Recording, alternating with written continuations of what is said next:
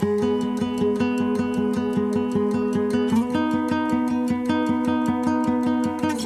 are listening to Mountain to Glen, the podcast.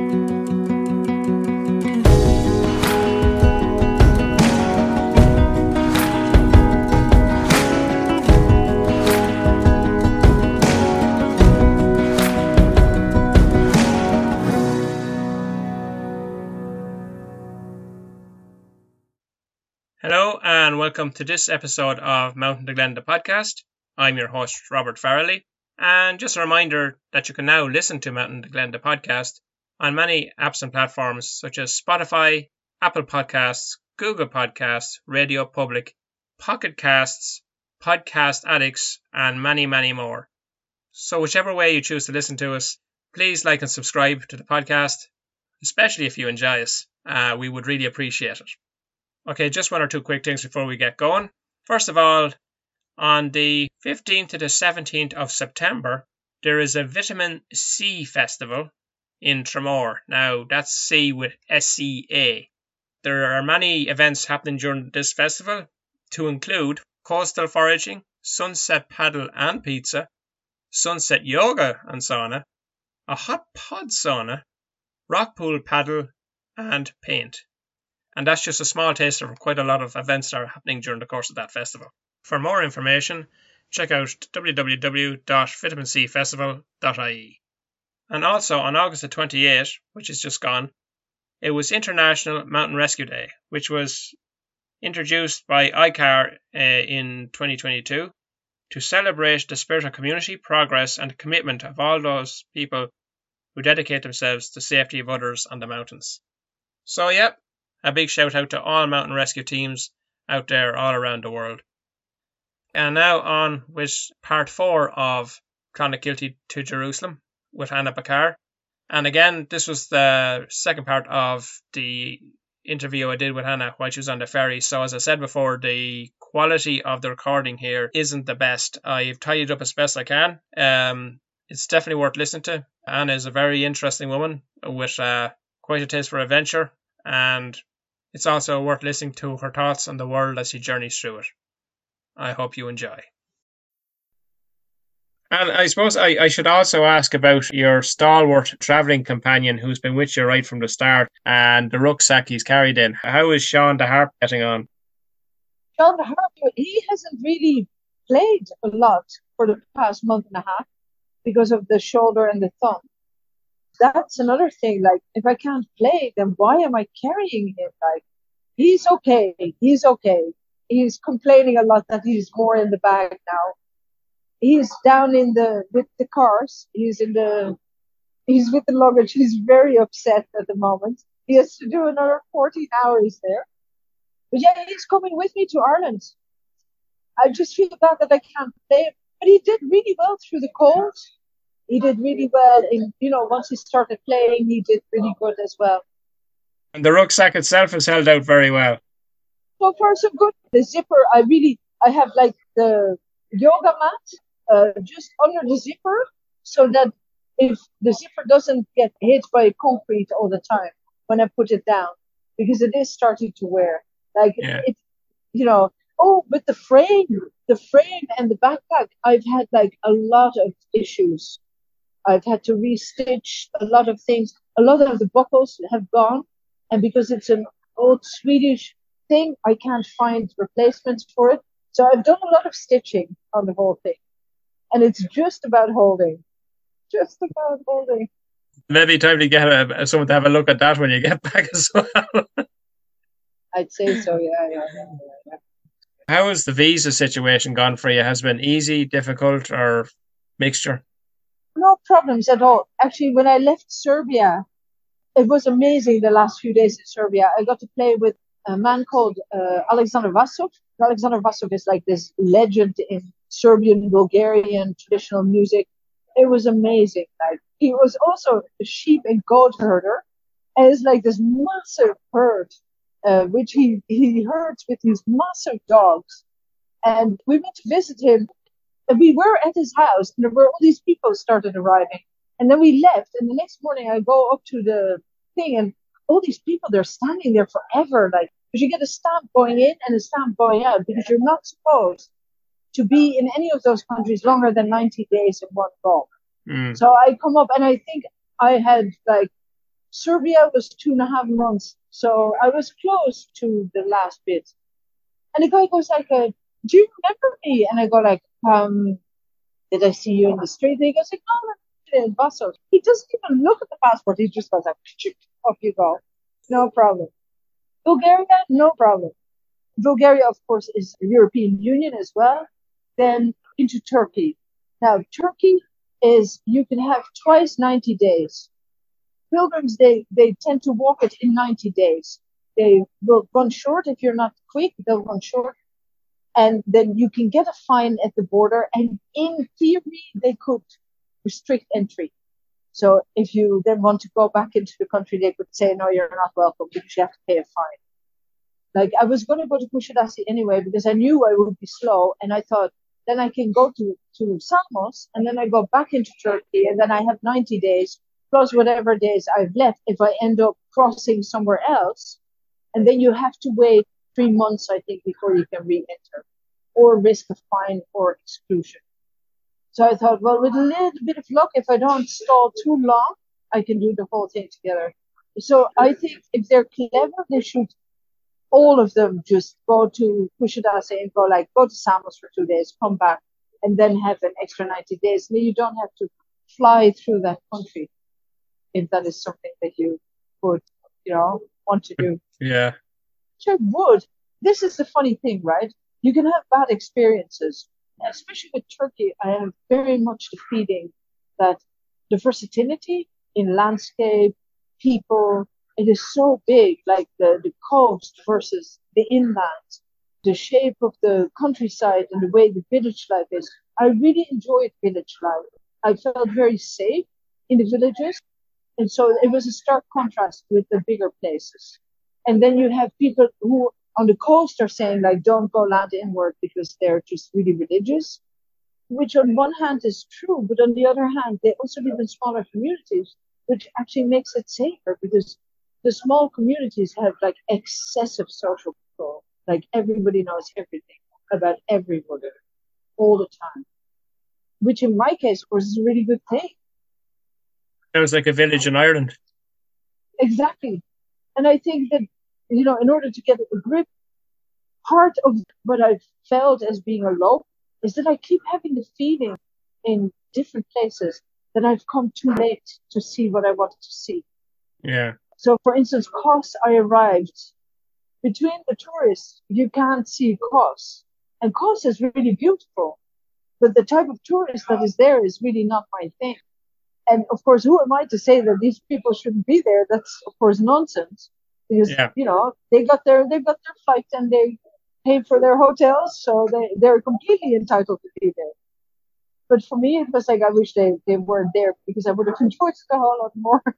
It's terrible to say. In Bulgaria, I found it very hard to see the culture, to actually see it. Mm-hmm. I had a really good day in where was it? Plovdiv. They had like a day of folk dancing.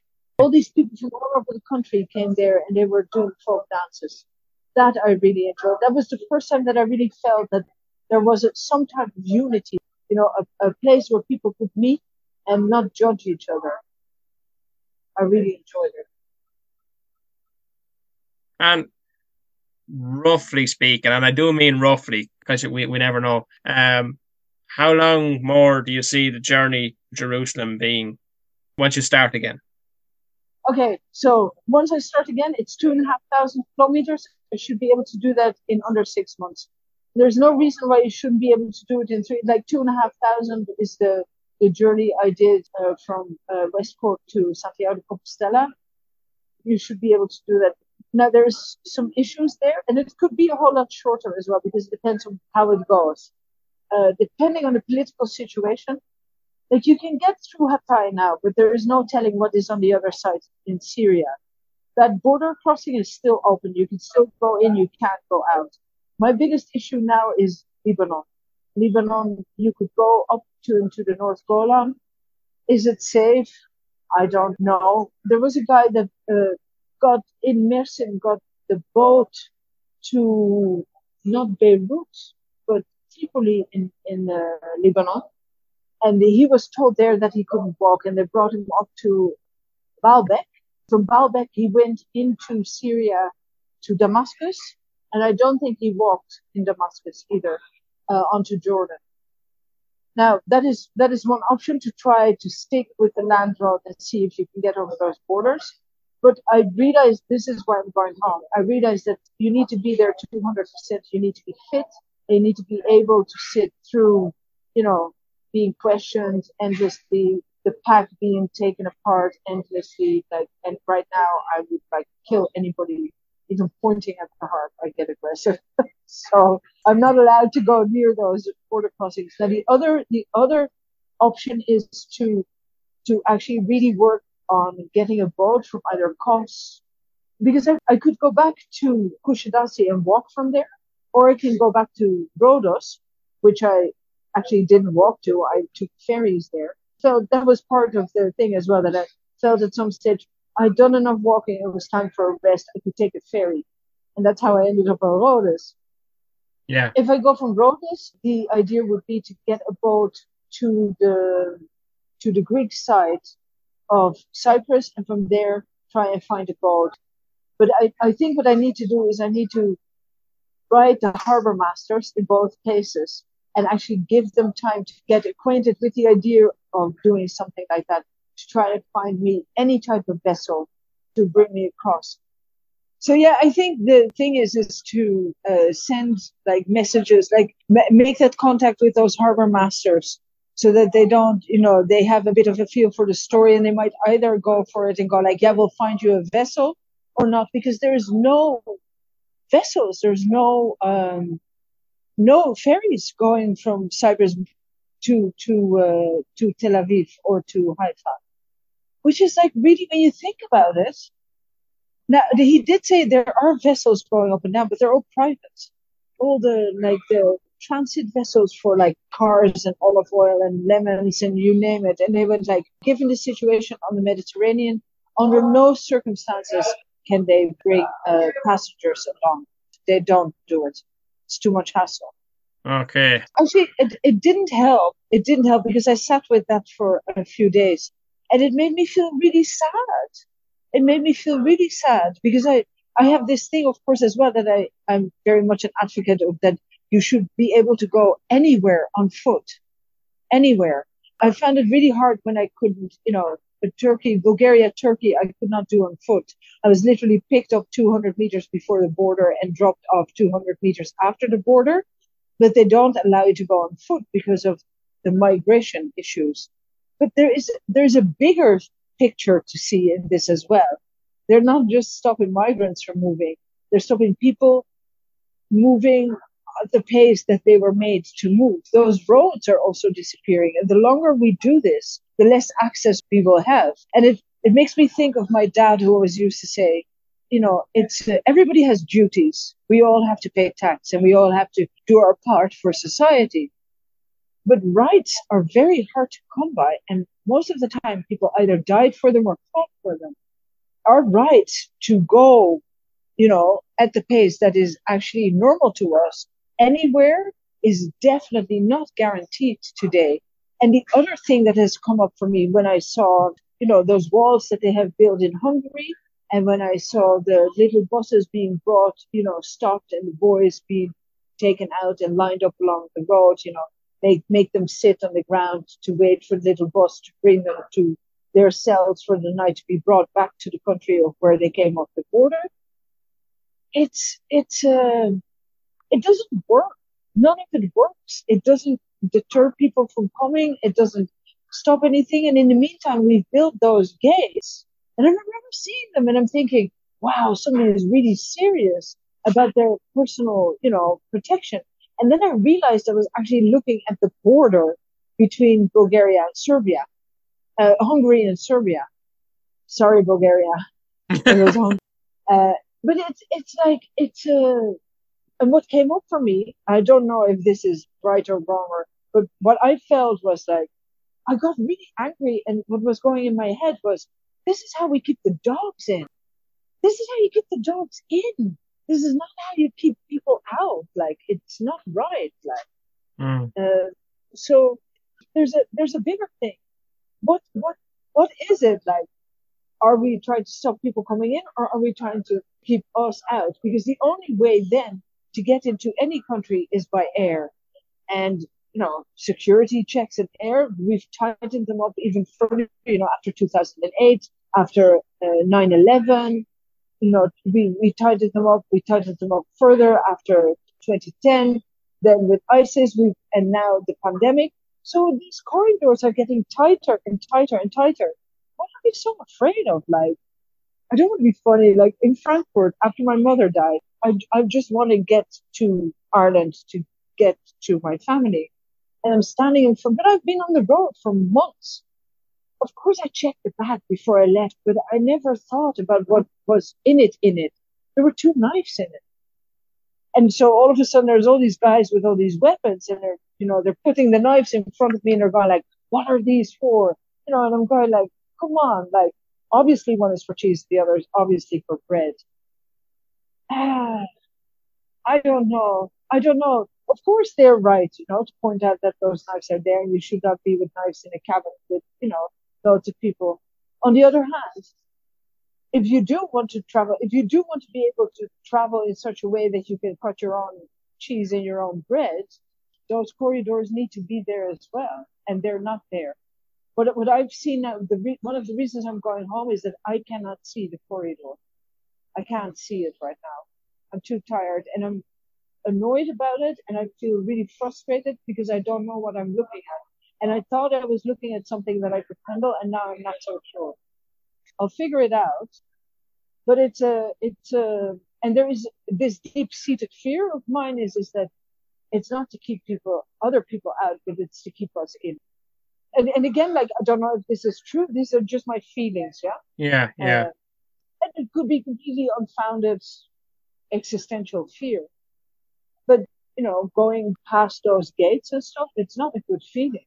It's not good, and it's not right. It's not right. Because it actually shows us more of everything that lies behind it. Like, why build a wall? Are you trying to get away from responsibility? What is the actual argument? And it's not the things about, people have no right to be here and we're the guardians of Europe and all that kind of stuff. This comes from somewhere.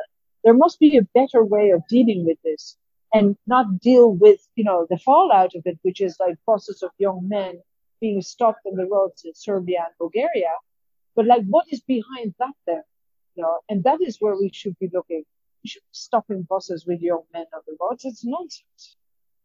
Yeah, they probably haven't figured out a better way to handle it as yet anyway.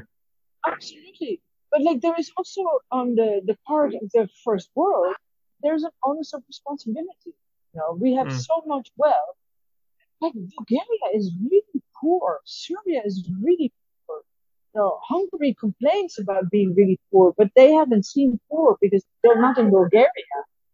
And I've seen levels of poverty in Bulgaria that are unacceptable. Now, we can say, well, that's the government, they're corrupt or whatever, but like, they are in the European Union. There is like legislation for this stuff.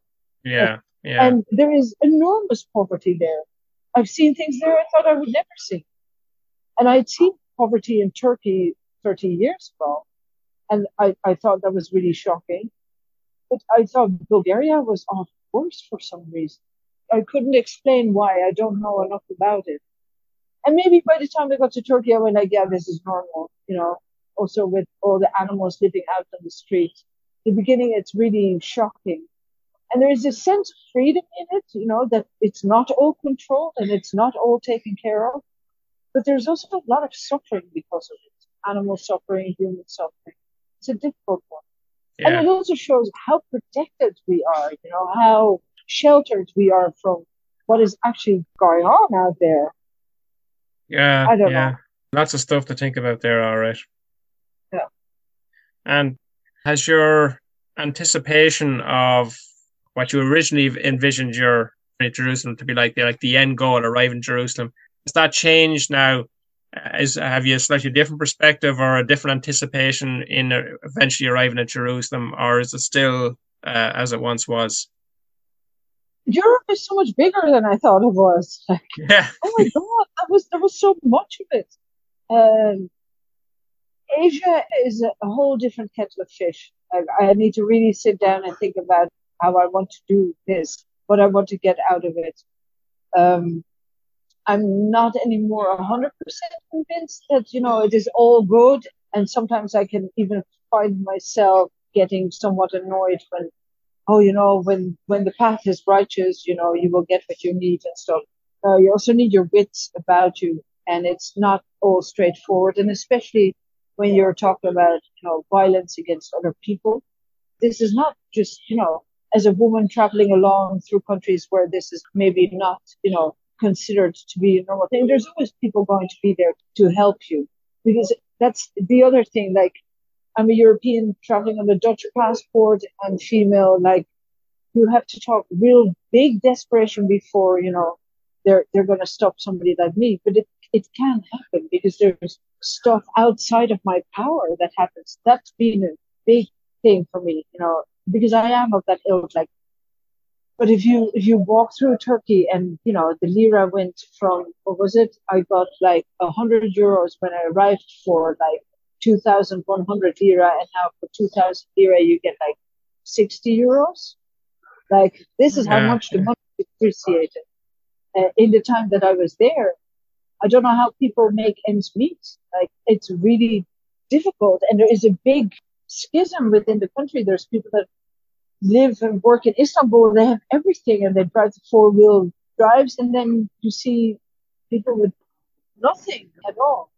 So yeah, I don't know. I don't know what the lesson is. Like, definitely, humility, as in, oh well, we can overcome everything. Now you also need, if there is a God, you need a lot of helping hands. I don't know. So I'm learning to doubt, and I'm learning to, I understand that you need a lot of time to sit through those things. Yeah. Yeah. I don't know. I think I've learned that I know less. I actually know less than I thought I knew. Yeah, I think we all start to feel that way as the years go by as well, like, one last question for you. I know, again, you were thinking of walking all the way to Jerusalem, and then once you reached there, you were thinking of about turning and walking all the way back. Now, is that still a thought you're entertaining, or once you reach Jerusalem, would that be the end point for you? I would love to walk back. Once I get my mojo back to walk, I would love to walk back. Yeah, I would love to walk home. But there is a time factor in there, because there is stuff. I always walked with the idea of that, you need to go home at the end of it. I like the compromise that I'm doing now. Like, I'm still not flying, because I really feel like we need to make this effort to show that we can, if we take a slower pace, we don't have to do this. I know it's easy to fly and stuff. I'm here to tell the world that it's a more cohesive experience to not get on a flight in one culture and get off the flight in the other culture unless it is absolutely necessary. There is something absolutely amazing to travel through everything that connects those two cultures. And we act as if it's really amazing that we can fly, but it actually takes away from some of the understanding that we have for other people. And you get this weird thing where people just, they want everything that they have home, but then in the sunshine. And it shows a lack of understanding of how far away from home they are and what that distance was to get there. Yeah. So, Yeah. and I would really like to make that case. It's actually quite expensive to travel overland, but I honestly would love never to have to step on another flight again. I'm balking at this idea of going from Amsterdam to Cork by boat. It's so much work. It's 2 days, and it's two ferries, and you have to cross England. You have the long wait time in London on that bus station, which is really not ideal. But I'm really glad that I'm going overland, because it does more justice to the distance that I've already done than just flying over. Yeah. But I think traveling like that is a wider discussion. It should be more accessible. It's amazing, those ferries. There's not hundreds and hundreds of people on them. it's very, very doable. It's just very long. You'd have to be organized and it's long. But if people go on working holidays, this is also, you see loads. If I wasn't talking to you, I'd be looking out of the window at the Oh yeah. next island. Yeah. I have to say Yeah. now, usually when I'm going to Scotland, if I'm going up to the Highlands and stuff like that, it's ferry all the way for me. And, the journey is part of the experience as well. Absolutely. Yeah. So, yeah, I'm a big advocate of being able to cross into everywhere on foot or by bicycle or whatever. Those roads need to stay open. But yeah, will I be able to walk back? I don't know. Time wise, there's limits as well. Yeah. Only time will tell. Only time will tell. The desire, yeah, my wish would still be the same. Yeah. Okay. But I also miss home and I miss my bed. I really miss my bed. I dare say your friends and family as well. A friend of mine sent me a message the other day, like, the old time fair is on in Clonakilty. Where are you? Like, you need to come home now. Like, we need to go and hang out again because this has been too long. I was thinking, yeah, fair enough, actually. You're dead right. You're dead right. I never expected it to take this long. I thought the Balkan would be like easy. Turns out, like, the Balkan is like a whole thing. It's a whole thing in itself. Who knew? But yeah, I had to learn. I hope you enjoy your rest anyway. As I say, once again, it is definitely well deserved. I don't think there's anyone there going to be able to criticize you because they wouldn't have walked as far themselves. Yeah. Yeah. But there are people. There was once or twice I had an Irish lad in front of me with no idea how or what or when or who they are. Nothing. Wow. Nothing. But it would be good. It would be good to be able to be there with the harp again. I was really getting worried about this idea, letting go of the harp, leaving the harp behind, all that stuff that I really do not want to do. Like, Yeah, I can understand that. That's my story, Rory. You also mentioned a documentary you were on. I can't remember what that documentary was.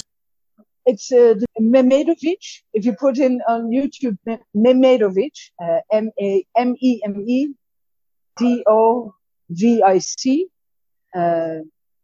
he'll come up. Like, this man interviews anybody that does like something that is out of the ordinary. So that's how he ended up with Mark Keating as well. People, walking the North Pole, living with wolves, all that kind of stuff. Okay. And he's been all over the Eastern and Western hemispheres, North and South.